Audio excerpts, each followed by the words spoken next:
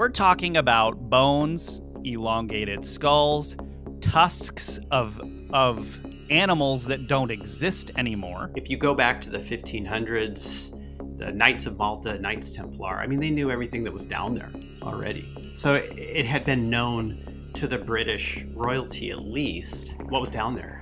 Now, the Hypogeum, we're talking about cutting deep into this rock at a time when reportedly there are no metal tools. What he was finding were skulls, bones, in the same layers, mixed with dinosaurs, mixed with other creatures that were from our deep past, that the narrative is that humans and other humanoid beings were never around.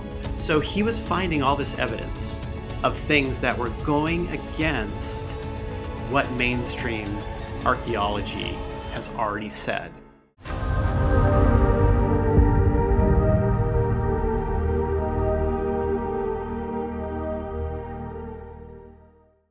Why did folklorist and archaeologist Father Magri disappear after excavating Malta's Halsaflieni Hypogeum?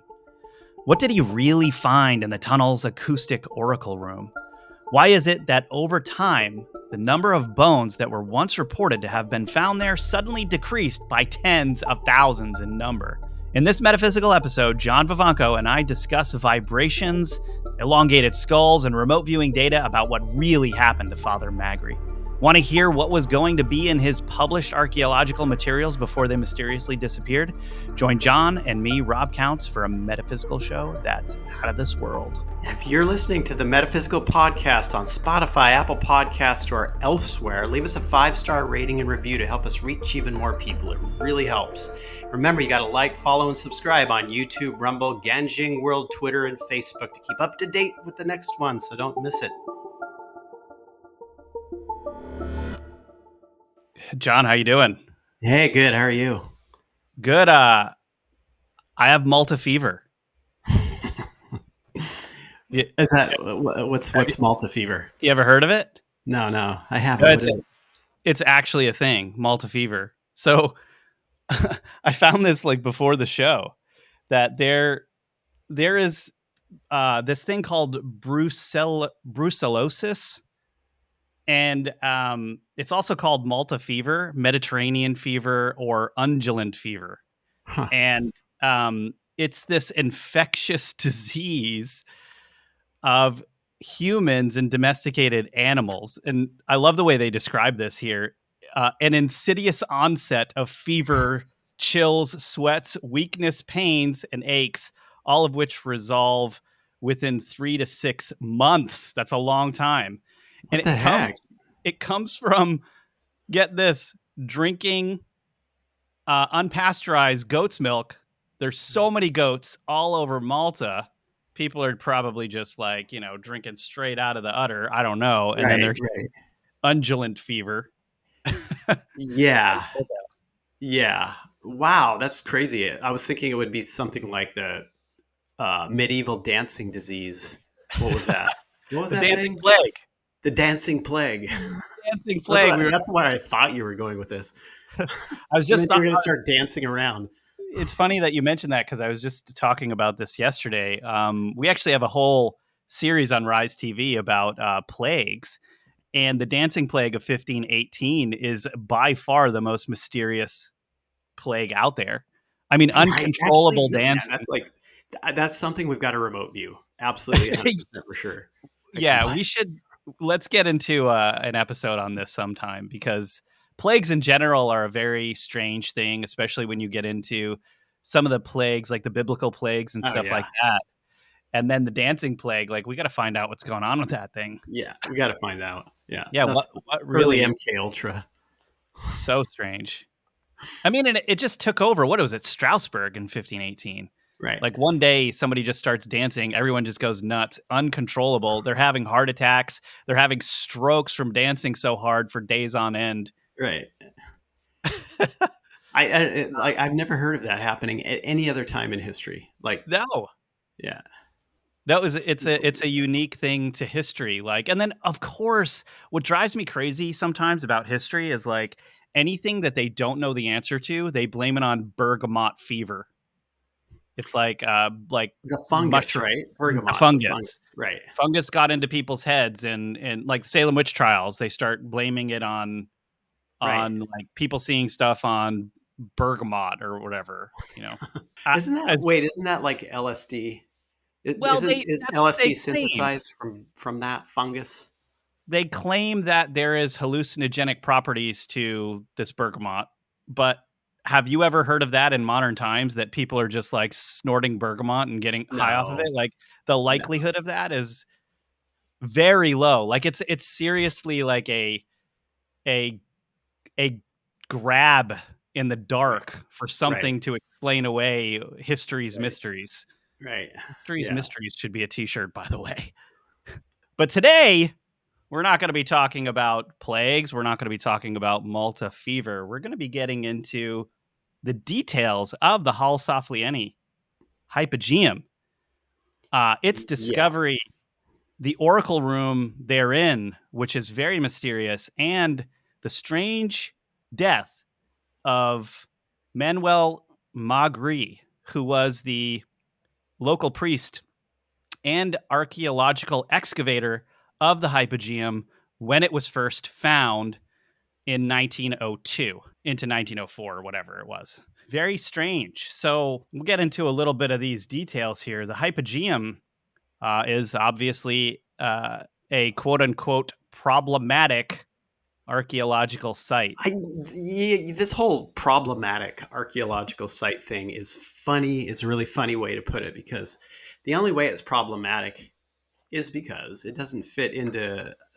Correct. current notions, really. Exactly. And Anything they that do. They call it a problematic site.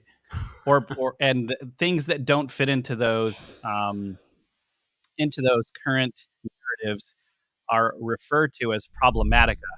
They're put into the bucket, and then they are not touched or ostracized for not fitting into whatever that narrative is. And then we humans are kept very sleepy and in the dark about what's really going on. Yeah. Yeah. This is the case. This is the case. It's, I think about the whole idea that pushed people away. Well, it was just sort of this sort of social engineering that took a couple generations to move people away from the notion of the giants who used to roam the earth. And you can see now how that is treated in such a laughable manner. Like for anybody to suggest that giants existed on this planet is absolute hilarity, right? Because it took about two generations to get it to that. And now it's like the job is done. They don't even have to like go after people who are uncovering this kind of stuff in a sense, right? Because it's just done. They finished. They completed the operation. It's just fascinating how this works, and you can see that in modern culture where ideas are squish, squish, squish, squish, squish, and you get about two generations, especially for the younger people, and they will just no longer accept it. And so they're creating a consensus reality. It's really interesting how that works, which is something that we have to do at one point, go into just a whole episode on these types of techniques and what they result in. I would love that. Yeah, The propaganda um, and apparatus is just way beyond what people are aware of. The yeah, I mean, there are books written about this stuff out there. It's all public information on how even PR works and where PR came from and how PR was actually extracted from propaganda campaigns that were being done in communist Russia, right, and even the Nazis, like how they were using propaganda and all of this stuff. I mean, this stuff all developed at the same time, like turn of the century into the 1900s. You've just got the snake oil. Like this is where snake oil came from. right, right. I mean, it's an amazing history. Not a lot of people know about it, and I think we should go into that at some point. It would, Yeah. and maybe even view some things that like on how this works and how society now is being controlled by these things, just to educate people. Yeah, Uh, absolutely. it's Yeah, sad. It's actually really sad. Actually, that's the purpose of this show. Is is not to, in a very indirect way, just bring up mysteries that none of us can explain, just so that it's okay to talk about it. I don't Right. feel like we should have a society where talking about these things is as criticized or ostracized. Just to have a conversation. Like some of the Yeah. most interesting conversations you can have are with people who've seen things they can't explain, Yeah. and Yeah. they open up to you about them. You Yeah. know, Right. Yeah. it's like, why not? Like why should we believe that we know everything? It's ridiculous. It's ridiculous that humans would even position themselves that way. You know. I know. I know. This is a strange world. I just upside down. It's totally upside down these days. I just don't. I don't understand the control. The tightening of the vice on that is getting more and more and more every single day, which is interesting. When it wasn't that way. I mean, even grassroots groups are formed to act as a place that people can go to in order to express these, but they're ultimately formed by those that want the It's taking them yeah. over to obliterate it, right?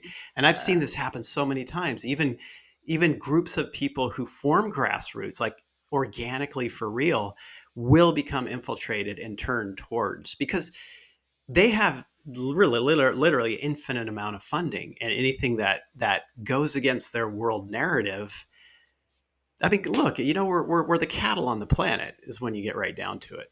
It's sad. It's a sad thing, but if you really look at it, we are that. We're just supposed to stay in our boxes. And what's so strange about what you just said is in our last episode, we were talking about how Gigantia may have been a pen to I hold was just thinking about that. This food. was coming out of my mouth. I'm like, oh yeah, the pens at Gigantia. Hmm. Well, I mean, it's like, have things really changed very much? Right. It's like maybe it's not. Maybe it's a different type of giants that are putting us in a pen, and it's not Right. necessarily with the same walls, you know. But Well, I mean, it's funny, but I think about like this whole idea of Anunnaki, Nephilim, et cetera, that the idea of the space gods, we'll just call them that. They're not God. They posit themselves as these space gods, or humans right. do. And I I I go towards this thing that I think that the people who believe that they can control and rule this earth feel as though they have some connection to those bloodlines. And it's like the child will do what the parents do, what the mother does, mother and father, right? So it's like they're just following only what they know because you can't escape your brainwashing if you're unaware. You can't escape your brainwashing. And so I think that a lot of these people who want control of this planet are acting from the standpoint of, well, it's my birthright because my family was connected to these who originally were using humans, right? So we just keep going with it. Not that they are them, they just feel they're connected to them, maybe through blood or something. And we don't know what happens in these secret society meetings. I mean, you watch the movie Eyes Wide Shut. Right. That's Just something we won't remote view either because it's like, yeah. no, thanks. I would recommend not. Yeah. I mean, we're talking about strange occult things that could be connected to some of these things that we're about to get into in with Right. the Hypogeum. We don't understand how all of these things connect, to be fair, right? Eyes Wide Shut was Stanley Kubrick's last movie. He died shortly after, and some believe that it was because he produced this movie in the first place that he was he's slipped silently into the night, so to speak. Right. Right. Yep. Yep. I haven't Very watched strange. it. I haven't watched it. I need to watch it. I just don't like watching that stuff. You should. Yeah. From what I understand, some of the most sensitive scenes were taken out, but it was definitely enough to make the point. And Right. there have been whistleblower claims that things are very similar to this in some of these strange meetings in different areas. But back to the Hypogeum. This Hypogeum was an incredible find at the time. It was found in 1902. It was carved into the rock of the island, which is a specific type of limestone. And what's weird is this, as we discussed in our last episode, this lower coralline limestone has a very high amount of crystal in it, and it's almost impermeable. meaning it just doesn't weather away. It's very difficult and it's very heavy. Uh, and when we get to the Oracle Room, this could actually explain why the acoustics in the Oracle Room are so incredible. It's a very special type of limestone. Now the Hypogeum, this was we're talking about cutting deep into this rock at a time when reportedly there are no metal tools. How did that Right. happen? Well, I think they said they used deer antlers. You go look at the Hypogeum Yeah. and with a straight face tell me that you dug that deep with deer antlers. Yeah. That's what they say. It was done with deer antlers, That would have taken millions of years. and it wouldn't Like, look like that. it It would would it not would look just like look that. janky. It would look like you carved it with deer antlers, like Yeah. really Exactly. shitty. Yeah. So yeah, and there were bones everywhere. Now, okay, these guys basically uncover this this area. It's a construction group. Okay, they're they're doing a job. It's most likely a residential job because the entire area around the Hypogeum at the time was a residential area, meaning they were building all over these tunnels. This construction crew is hired. It's 1902. They start digging. All of a sudden, a hole collapses on the top of the Hypogeum. A few dudes fall in. A few of the construction workers fall in. Now, this is where it gets really interesting. Is they fall in and then they make a pact not to say anything about what they found. Now, most people think that, okay, it's going to slow the job down. They're going to lose work. They're not going to be able to feed their families. That's legitimate because, when you have a construction job, if something like that comes up, you tell the authorities and it gets slowed down, no one cares about the construction workers.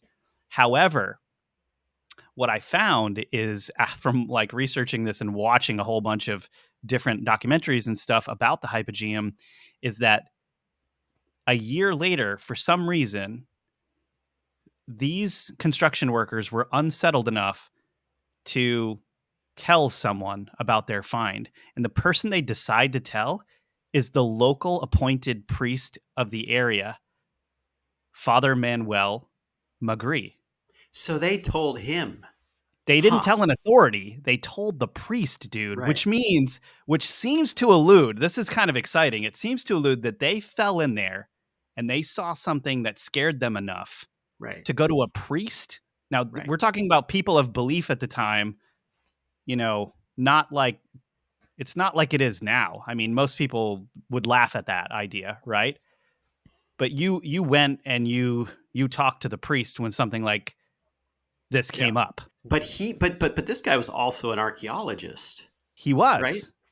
I No, mean, well, okay, yes, he was a very thorough. I mean, we're talking about priests at the time being like academics. They were like the right, academics right, of right, that time. right, And so he was appointed to excavate over the next few years once this was uncovered that they found the Hypogeum. right. Okay. Okay, so And yeah. So if I recall, Magri was very, very well versed on the local lore and the local mythology, right? he was, to his credit, he was kind of a folklorist. This guy was Right, really into understanding those stories. right, And he was, by all accounts, the perfect guy to put this job right. on because he was known, he was very well respected, and he was known to do a very thorough job on these types of things.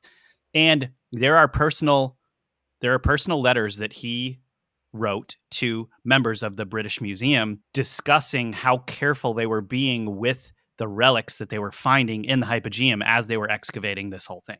First mistake. First mistake. Communicating Correct. with that museum. Correct. And we will get into that more. Now, this is really interesting. It's noted that the finding of the Hypogeum happened in 1902.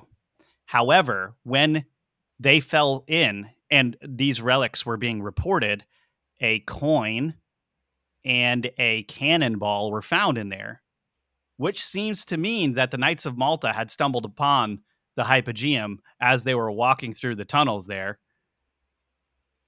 under the Yeah. under the city of Malta Oh yeah. I guarantee you it was all or the well, island. very well known. very Right. well known. This was part of the, let's get it out of the minds of the humans. Easier to do back then. You didn't need to necessarily social engineer for generations. Just put some things on top of it. Right. Yeah. But the thing is, interestingly, is that Magri. I mean, he was very well adept at all the folklore of the area. So I would find, if I was him, I would find this. Oh wow, the connection points between the folklore and this, like what Yeah, was I mean, originally down there. Yeah, yeah, I mean, this is crazy stuff, right? I mean, this is fascinating stuff that you'd just be able to throw yourself into. I mean, this was a time of discovery. This right, period was when they were figuring out this stuff was left over and they needed to hide it. right, You know? right. Well, wasn't there an earlier claim that the British? Uh, what was this one? Do you know this one? It was an earlier claim that the British had buried some of the tunnels, right? Yes. Well, So, yes, and we will get into that in the right. next episode on the missing children who disappeared into the Hypogeum. That one, But right. in the Yeah. 1940, just to kind of finish what you were saying, the 1940 National Geographic article alludes to an entire group of children getting lost. And after that, the British actually closed or filled in a bunch of the entrances to the tunnels that could be accessed at different points of the island to to basically travel anywhere you wanted on the island. Well, here's the thing though, too, is that, we're talking like if you go back to the 1500s, the Knights of Malta, Knights Templar, I mean, they knew everything that was down there already. So it had been known to the British royalty, at least, what was down there. Absolutely, It must 100%. have. It must Yeah. have been. Yeah. And then someone in the British Museum had to have been, you know, going up with some of this stuff and being told what to do here. I mean, Well, that's exactly right. That's exactly right, because I mean, like, his first problem was getting connected with the British in this, which he really didn't have much of a choice in going through the British Museum, because they're the ones ultimately in control of the whole situation. well, and it was the Valletta Museum that had appointed Magri to be the guy that Right. excavates the Hypogeum. And now Right. we've got the Valletta Museum, which is, the capital of Malta, having contact with the British Museum. Um, and now, you guys, Magri had an excellent reputation leading up to this excavation, um, and later was character assassinated after his death. And we'll get into that in a moment. The guy who replaced Magri was a man named Dr. Temi Zamet. And he is quoted as saying, Father Magri, whose competence is unquestionable, unquote, uh, basically when he was writing about him in the museum's annual report in 1904 after Magri's death. I believe this was after his death, but it was definitely after he was replaced. Now, Magri has a couple of years basically to work on this. He's moved off of the project immediately. Like all of a sudden, he's moved off of the project and he moves to he's moved to Safax. And now In Sfax, Tunisia, right? yes, is in Yeah. Tunisia. It's across the pond basically from where he Right. is. And he was 56 years old. He stops the excavation. He moves and continues his work as a Jesuit priest in Sfax, Tunisia. And an extremely short while later, like days into that appointment, on Good Friday, he dies. He's like gonzo, right? Now look how close that is to Malta. That's just across the Right. pond. Right. So he was working on the archaeology of the site, right? Writing papers, communicating with the British Museum, and then they pulled him off of it, and then he goes to Tunisia. He had a Okay. whole report. Right. Now, Magri he's writing these letters to the British Museum and the correspondence, and he is writing a full report on the excavation of the Hypogeum. Now, what's strange is this is not the type of man who would not leave behind copies of that report or have that report with him when he goes to Cefax. The Right. report is never found. Copies of the report are never talked about. The report dies with Magri. Right. So that was the big report basically. That was like what he cuz he's probably connecting it to folklore, right? Yeah, He's he probably based on his knowledge, he's probably connecting all these pieces together. Yeah. I think, and who knows what he was saying. I mean, this is a man of integrity. He is a man of honesty. And then as soon as he dies, there are moves being made to assassinate the character of Manuel Magri. Right. Why Right. would that be done unless they were worried this report would get out and they needed a backup to discounting any of the information in there? Right. Yeah, I think I read something along the lines also that his methodology was not up to standards. It was somewhat brutal, yada yada yada. It was not like what real archaeologists do, right? Which is not at all what we're finding when you really look Right. into any of this. Now, the other thing is that they are saying that his report only had to do, like they went out of their way to say that the report only focused on the first layer of the Hypogeum and the second layer down of the Hypogeum. But we know that there are three layers of the Hypogeum. And when you get Right. to that third layer, things start to get really, really crazy. It's doubtful that he just focused on the first and the second layer without Right. going into that third and or men reporting back to him about what they found when they went into the third Right. layer. Right. Right. We're talking about bones, elongated skulls, tusks of animals that don't exist anymore, strange stuff being found in strange bones, and at least at first 30,000 skeletons or what have you being found down there that went down to 7,000 and then down to 200, and only Right. 6 of them are only allowed to be shown now. Right. Right. This can't get fishier, dude. Yeah, I mean, this is like, the stories of the Smithsonian collecting up the giant bones during the Great Depression, uh, and then dumping them all in the ocean. Whether it's true or not, I don't know. It's just it sounds sounds somewhat like that. Just dump them in the ocean. Get rid of Yeah, them. Don't even right. keep them in the warehouse.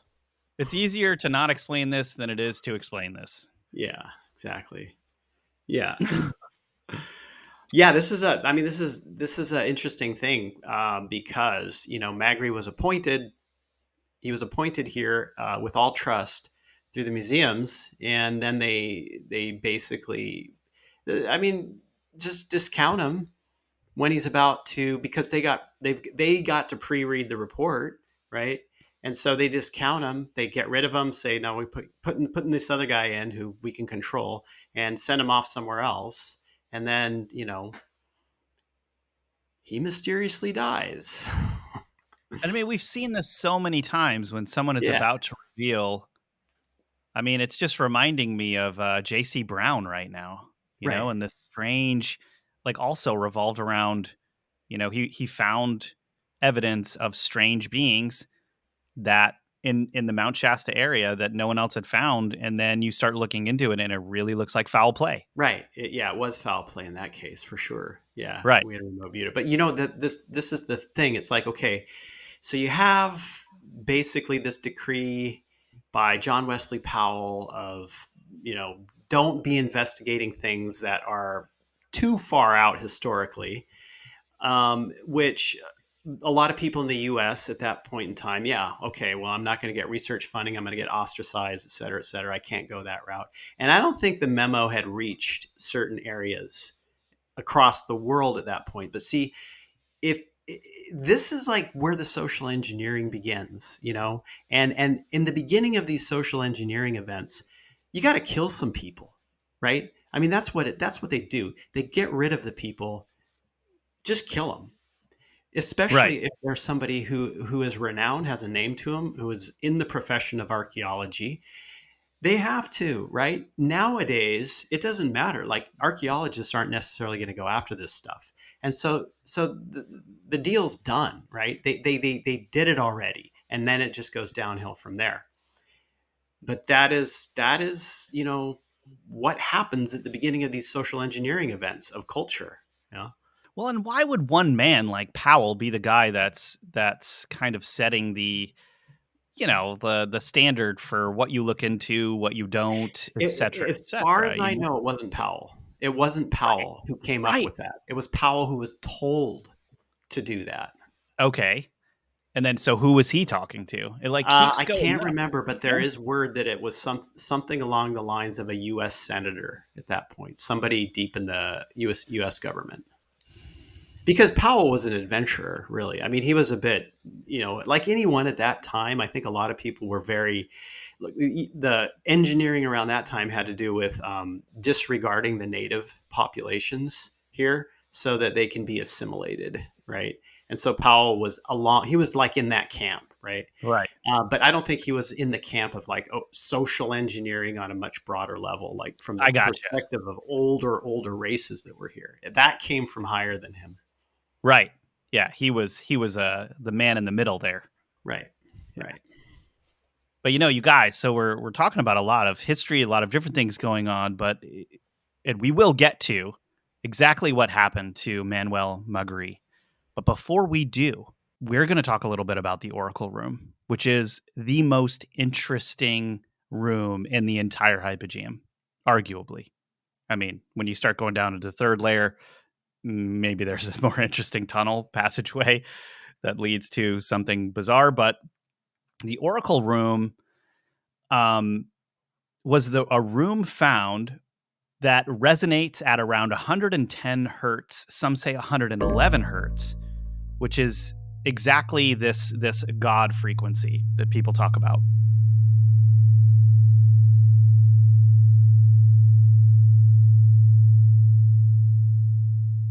Certain pitches, now, it's basically like what I've found. Researchers have said, or people that have gone there that are experts in acoustics have gone there, and they say that the Hypogeum is like being inside a giant bell, or this Oracle Room rather. And certain pitches, one feels the sound vibrating in your bones and tissues as much as hearing it in the ear. So think about the technology that it would take to carve this straight out of limestone. Perfectly acoustically perfect like that. Well, Okay, what this limestone has quartz in it, right? it has Yeah, crystal. quartz crystal. Yep. I'm not is it, it may be quartz. I'm not positive, but it Okay. definitely crystal. So there's some kind of resonance occurring with so a sound is created and there's a resonance. It's the same resonant frequency as the stone. So then that creates resonance and that will move into the body. And right? I mean, that'll cause you to feel very That's strange. that's my understanding, but I Yeah. also think that this has also a lot to do with the actual architecture of the room itself, Oh, the way it was um, shaped and cut. the Yeah. way it was shaped. So when you look at the Hypogeum Oracle Room, Lindsay, maybe you can pull a picture of it again. The way that the dome in there is shaped. Right. Only thing that I could that it really hit me is in Grand Central Station. There is a sound anomaly in Grand Central Station as you're walking underneath one of the archways. One of the guys decided to have a little fun with the architecture. Now you can see this right here, okay? The shape of that. Um, if you if you open up a picture of this acoustic anomaly in the Grand Central Station, how it works basically is you're at one side of the column and then someone is over the arch on the other side of the column, and in a entire train station filled with people, you can put your face on the wall into the corner and whisper, and you can hear it on the other side exactly as if you are right next to the person. Right. It's creepy. So you're in the corner of that thing right there, and someone is on the other side, which looks identical. You whisper into that little corner, and it literally travels up the wall, Right. over the ceiling, and it enters your ear, and it sounds like the person's right next to you. It's actually quite creepy. Wow. Man, Yeah, I never knew that. I never did that when I lived there. yeah. So I found out about this and went there, Yeah. and you'd see people doing this too. Like people are aware of it, so they'll be like, Right. "Oh, there's a cool sound thing here," and you'll just see people going up to the corners and whispering. And then if you try it, it's like it's honestly crazier than you think it would be. Right. Yeah. So I am imagining that there is something built into the shape of this limestone, as well as the limestone itself having an effect. And then you're getting this strange, you know, this strange experience where your bones and your tissues are vibrating as well. Like everything in your Right. body is vibrating with the acoustics. Now, Sarasota arts and architecture critic Richard Storm explained this sensation. He said, quote, because you sense something coming from somewhere else you can't identify, you are transfixed. It's like around you, almost like stereo. Right. So these acoustic properties within the Hypogeum studied a lot. They've sent a lot of different people there. It was found by Maltese composer Ruben Zara, I think his name is, and a researcher team from Italy that sound resonates at 110 hertz within the Oracle chamber. This matches the same or similar frequency that has been found in many other ancient chambers around the world, including Newgrange in Ireland. Okay, now, according to Dr. John from Princeton University, it may be the dimensions of the room or the quality of the stone that determines the exact pitch of this echo behavior, basically, exactly as you and I were just discussing. Right. Right. And there, this is a not understood today technology. We don't understand this technology, but those cavemen with antlers were sure smart. Right, right. We're talking about an extremely advanced civilization. This is not a schlep Stone Age man by any means. Nope, it's not. There are other sites around the world, like you said, where they constructed this. I mean, and we're talking about sites that are very far from Malta, right? With the same type of acoustic properties. So, look, Old sites too. I mean, there were a lot of cavemen with deer antlers knowing exactly what to do all over the world. No metal tools at the time, Right. what they're telling us. They cut into that extremely hard limestone. Yep. It's a hard pill to swallow. Now, this 1940 article, National Geographic article, there's so much stuff in there. Uh, Here, well, let's go through a little bit of this. One of the chambers opens to the outside through a long shaft into which snakes and wild animals fell to their death, allegedly. It is littered with bones and tusks unfamiliar to our age. Near this gruesome butcher shop lies a megalithic reservoir, a deep, tapering rain catcher. In another chamber is a hollow in the wall into which the high priest must have spoken. Now, listen to this. When Ham and I spoke into it, I could hear his words in any room in the temple. The whole structure seemed to vibrate with sound.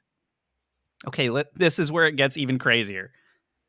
The most uncanny of all was the fact that whereas low tones could be heard everywhere distinctly, high pitched notes did not carry farther than the chamber itself. When Ham shrieked a falsetto version of Ol Soa Mio into the hollow, not a sound of it reached my ears. Wow. Wow, that's crazy. I have a theory, John. You want to hear my theory? Oh yeah, for sure. Okay. You know how Alvin and the Chipmunks, the smaller a little critter is, the higher pitched their voice is, right? Right. Like when you watch these movies about like little people or the smaller something gets, like a chipmunk, they're like much higher chirps that they make. Birds make really high pitched chirps. Human beings, the tones start to get really low. The bigger a human being is, the lower the tone a lot of times, right? Now, let's say we're talking about a very ancient giant race, a large being whose tones are much lower. Well, wouldn't it make sense then that the Hypogeum was built for those tones rather than the tones of human beings or higher pitched, smaller organisms? Right.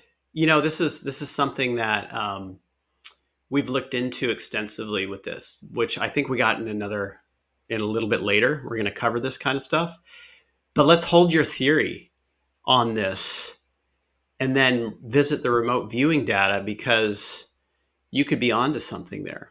Ah, I like that.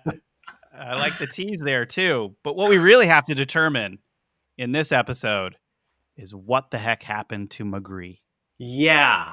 Okay. So, this was, I got to say, it's just not surprising, right? Because we had remote viewed the whole J.C. Brown thing as well. And if listeners, viewers recall, J.C. Brown was the guy around Mount Shasta, early 1900s, who found a cave full of giant mummies. Then 30 years or so later, tried to wrangle a search party to go up there and show it to the world.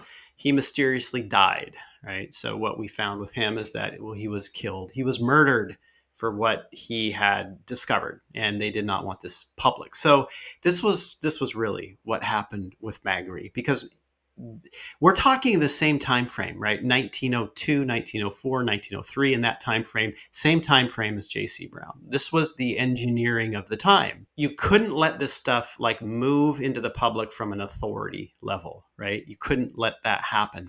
And so it looked like poisoning. It looked like poisoning as far as his death goes, because his heart like cinched up and stopped. There was some external thing that he ingested into his body, and it basically shut his heart down. It was like his heart just stopped. It froze. So the data goes towards poisoning on this, and heart attack, basically just killing him. His whole paper, he it, okay, let me back up a bit. As far as like how he researched, how he went across, on the archaeology side, down in the Hypogeum and below, was very, very meticulous, very, very much layer by layer, in a very careful manner. Now, when he got in there, and it was like a forensic analysis, he was doing a very detailed forensic analysis on every single thing that he found.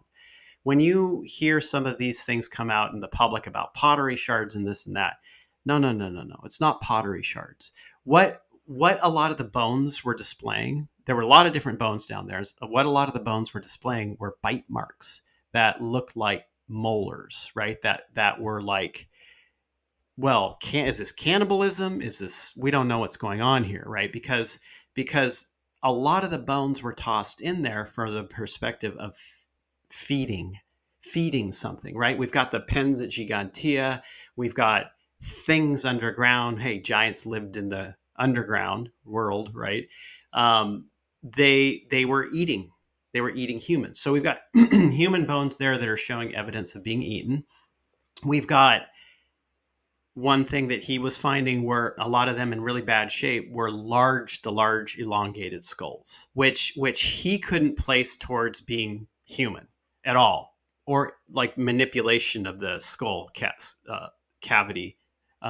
It wasn't anything like that, because it didn't have the hallmarks like the sagittal suture. So these things were larger as well. So he was finding those.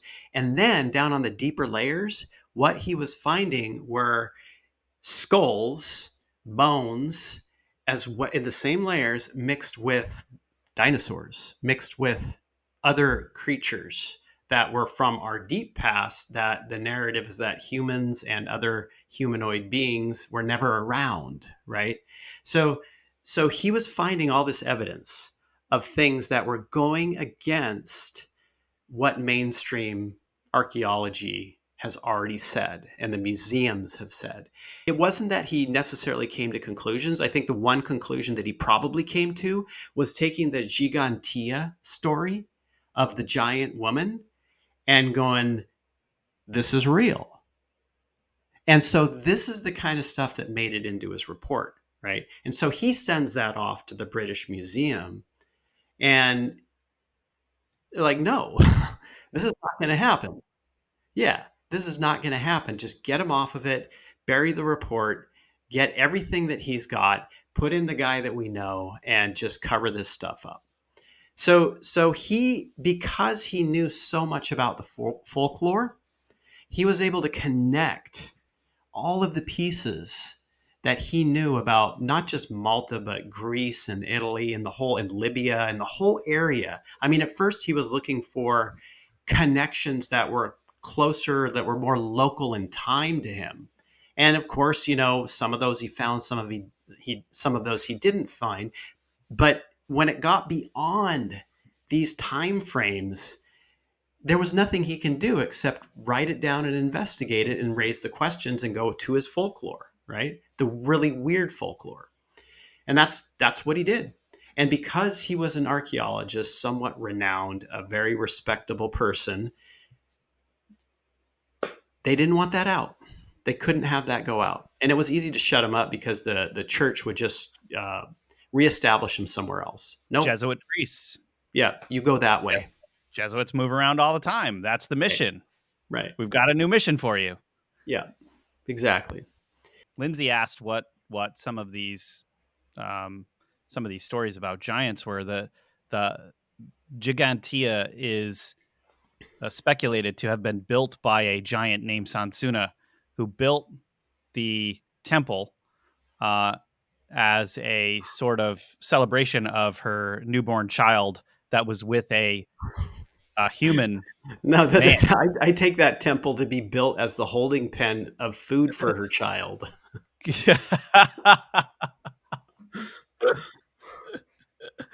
Oh man! So in our last temple. episode, in our last episode, you guys have got to go check out these previous episodes on Malta where we discussed Gigantia and what it really was. It's unnerving and eye-opening to say the least, and not a researcher out there has come even close to the stuff that we uncovered with it. So definitely go check that out if you're interested. You don't have to believe it. You can if you want, but it's out there. So check it out. So these statues of these large women beings were found all across Malta, and they call Malta the island of giants. But some say that it's not because there are giants on the island, but because the temples are of giant stature, or, but not in a direct way related to giants. They're just, giant megalithic sites.